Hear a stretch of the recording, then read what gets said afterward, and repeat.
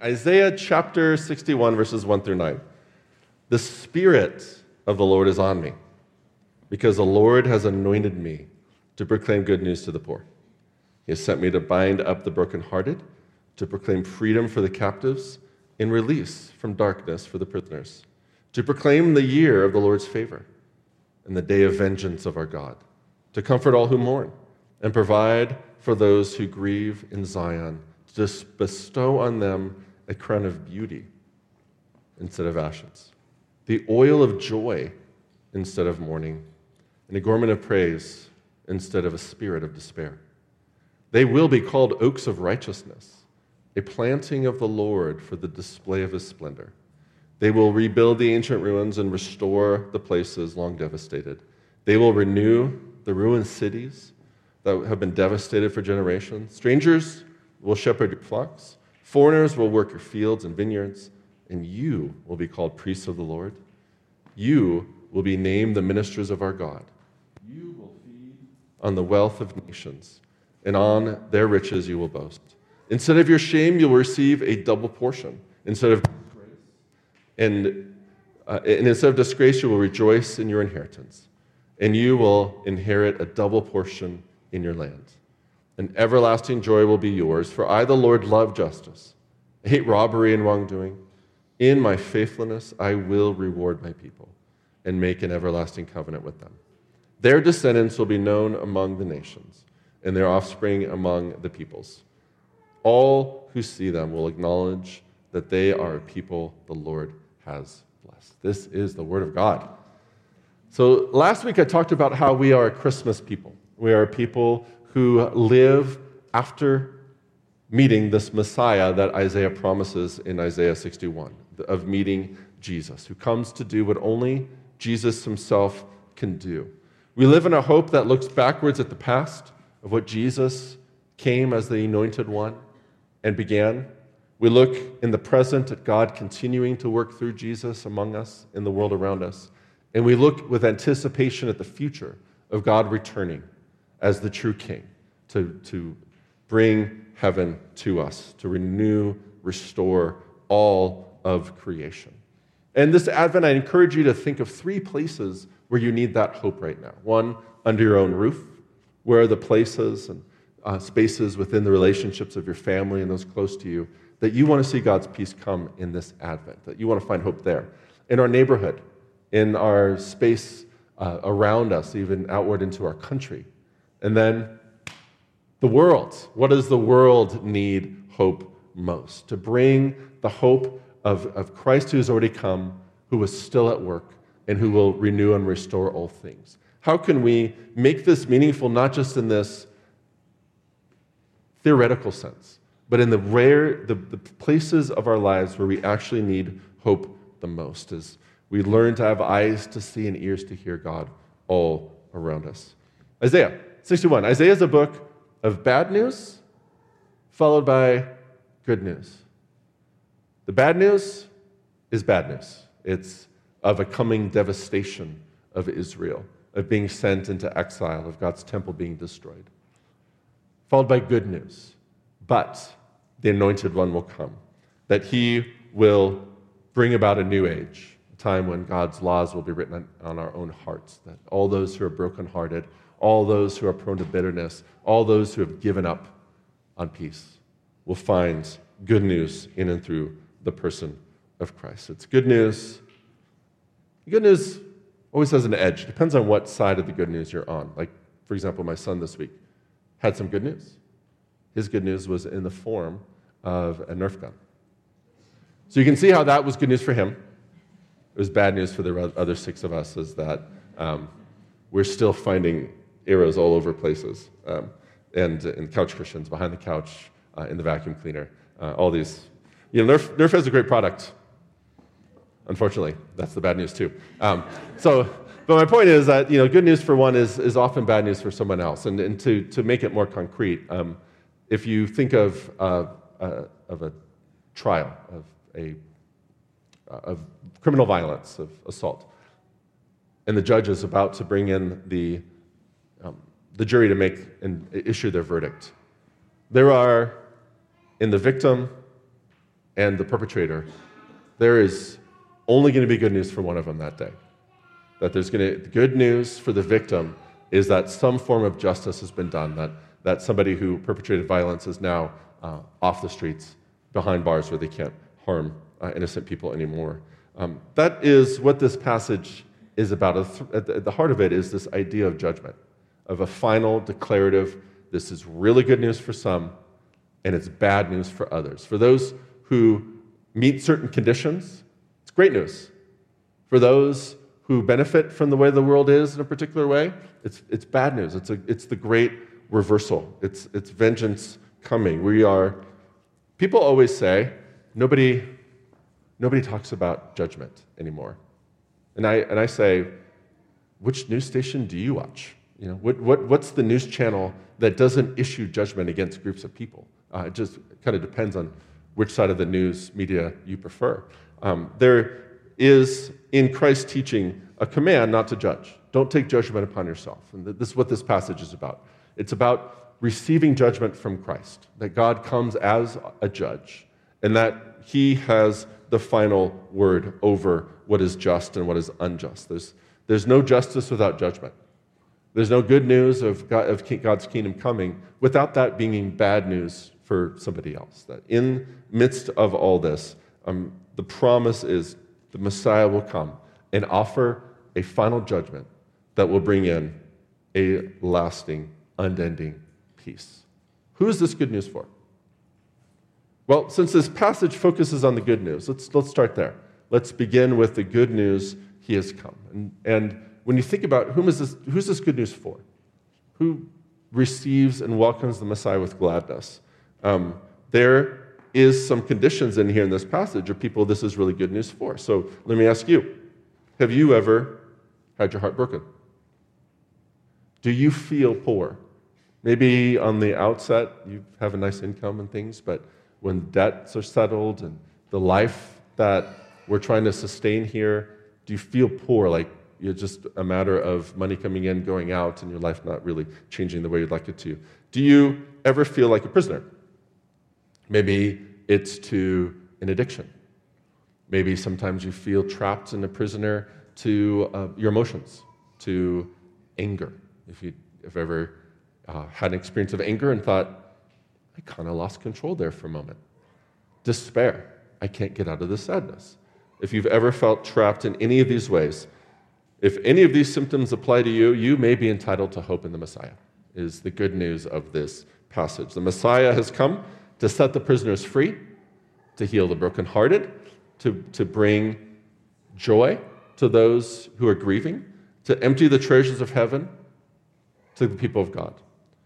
That's not only good news, it's the best news you could ever imagine. This part of Isaiah was written at a time when the beginning of a long exile had come. It came at a time when Isaiah and his generation bore witness to the destruction of the temple, to Babylon coming in, besieging the temple, destroying it, taking away all that was valuable, all the gold, everything that was created to serve in the temple in Solomon's generation, taken away, melted, used for plates in the king's court, used to fashion idols. The temple destroyed. A time when a cruel, brutal nation, Babylon, came in and took people like Daniel and made him a eunuch to serve in his court, took the best and the brightest, came in after a siege, killing, a time when people generally wondered, is there any hope? Is there any reason to hope? This passage gave them hope. And I don't want to compare my suffering to theirs, but I do want to be open to the hope they found. Because while my suffering may not be of the same measure and magnitude, if they can find hope in this, then maybe I can too. If a people in exile, a people who had watched their temple destroyed, the space in the Holy of Holies where God's very presence dwelt among his people, flattened, destroyed. Now what? God's home got ransacked, looted. Is he gone? Is his spirit departed from Israel? Who are we now? if God's presence has departed? How can we be reconciled to God if the mechanisms he gave us require the temple? What now? Is there any forgiveness now that the temple's gone? I don't know what it's like to see the trauma of being displaced by a cruel and barbaric nation. But you know what I do know? I know what it's like to worry about the future for my children. I worry about the direction the world is headed, to feel helpless, powerless of watching on the news nations trapped in war, of seeing firsthand institutional racism, to see firsthand teenagers trapped in the foster care system, bounced around from group home to group home, of families trying to feed their families, their children, trapped in cycles of generational poverty, people bound by a broken medical system, having to mortgage their house to pay off medical debt. I may not suffer like Isaiah's generation suffered, but I understand a little bit about what that generation was experiencing. And if they can find hope in passages like this, then maybe you and I can too. This passage promises that a Messiah will come back to Israel to restore Israel. For generations, they read this passage, Isaiah 61, in their synagogue. They would hear of the image of the year of God's favor. They would close their eyes as people who were poor, oppressed, who had people unjustly imprisoned in their families that they were praying for, that were living in exile. These words, a time coming, God himself will send one to bind up broken hearts, to bring a crown of beauty to those in ashes, to bring an oil of joy to a people who are ready and needed some good news. Until one day, in northern Israel near the Sea of Galilee, this town called Nazareth, enters a young man, a local boy, Joshua, we know him as Jesus, comes in, takes the scroll, this scroll, Isaiah 61, reads the verses you just heard me reading, and says, after the scroll's been rolled up, placed away, his sermon is very short. It is the words, today, this passage has been fulfilled. Taking all the hope of Israel, all the hope of the world, and said, today, it's been fulfilled. What was Jesus' goal? What was it, as the great poet Michael W. Smith asked, what was his secret ambition? What was it that, okay, my peers are chuckling. Secret ambition. I'd say look it up, but you don't need to look it up. What was it that Jesus came to do? This is what he said. These are his words. I have come to proclaim the year of God's favor. I have come to those who have placed their hope on God to intervene, to rescue, to lead out of exile. I've come to bring good news to the poor. I've come to heal broken hearts. I've come to set prisoners free. All these prophecies have been fulfilled today. Imagine what it would be like to hear those words, to hear that scroll read, to join with the generations and generations of faithful people waiting for God to send that Messiah, hearing those words, to fill with a little bit of hope, to hear Jesus say those words. Imagine hearing them if you're poor. Imagine hearing them if you've got a kid in prison. Imagine hearing these words if you were oppressed by Rome. Imagine hearing those, having had your heart broken. Imagine being in prison. Your dad comes to bring you some food and to tell you what's happening outside of those city walls. And he comes in tears and he says, son, I think the Messiah's here. I think we're going to be okay. Jesus claimed that he is the one spoken of in this passage. He is the one set apart. He is the one that is able to bear all the hope of his people. C.S. Lewis wrote that the gospel is all the fairy tales we've ever heard coming true. He writes about how, and this was kind of his niche, as C.S. Lewis was a professor of literature, saying all the stories, the template that we've heard of the kingdom that falls into disunity and war and hunger, waiting for the true king to return, to come take his throne and establish a lasting peace, to drive out enemies, to feed the righteous good king that has been promised for. Lewis says, all these stories that we tell and retell over and over again, all the ways that different cultures, different times, different spaces have found different ways to tell the same story over and over again, the story of hope.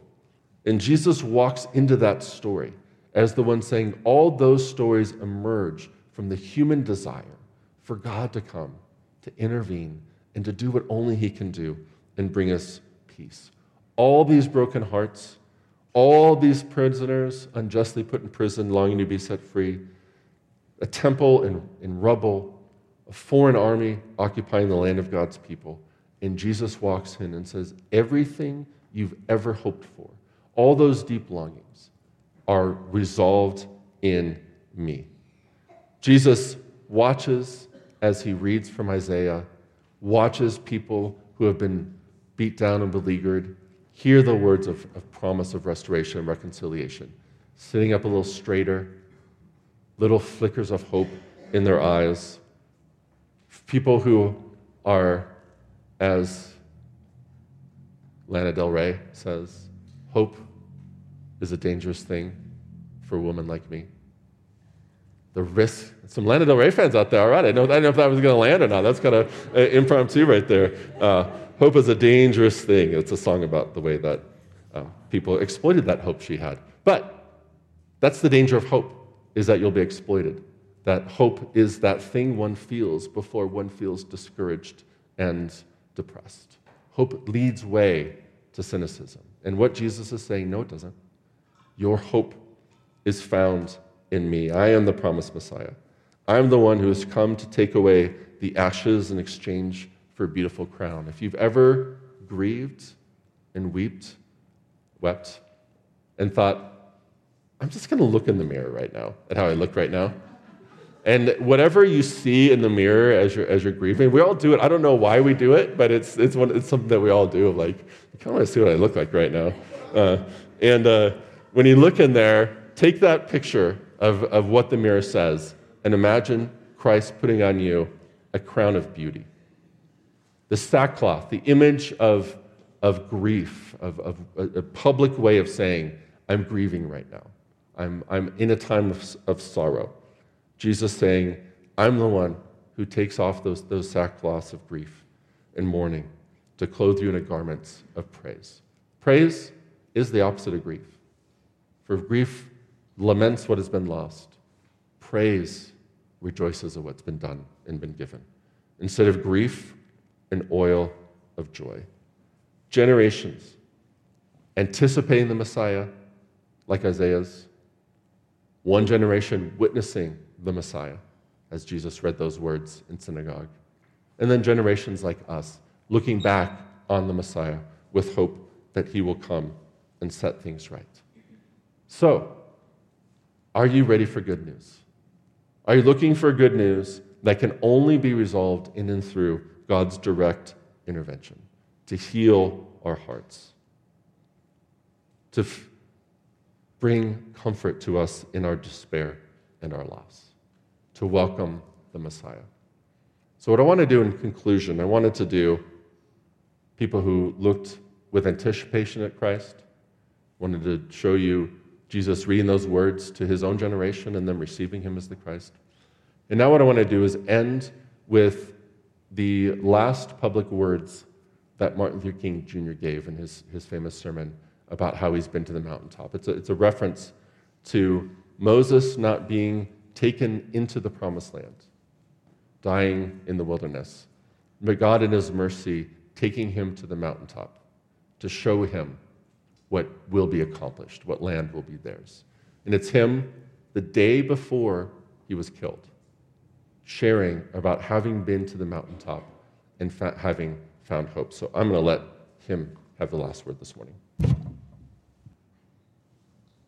But it really doesn't matter with me now, because I've been to the mountaintop. I don't mind. Like anybody, I would like to live a long life. Longevity has its place. But I'm not concerned about that now. I just want to do God's will.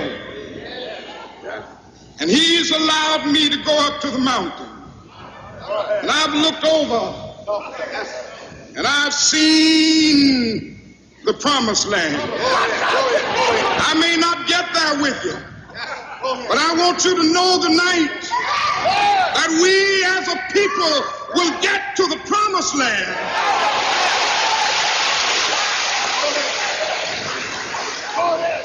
So I'm happy tonight. I'm not worried about anything. I'm not fearing any man. Mine eyes have seen the glory of the coming of the Lord.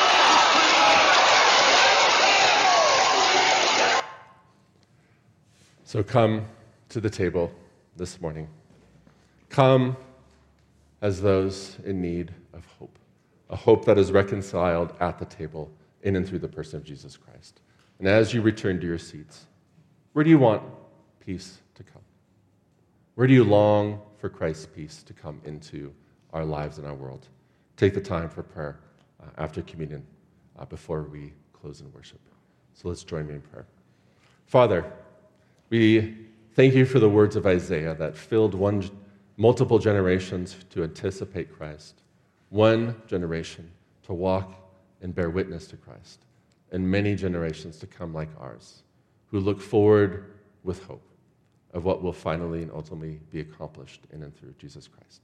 As we come to the table, fill us with that hope that you will set all things right, that you will bring peace.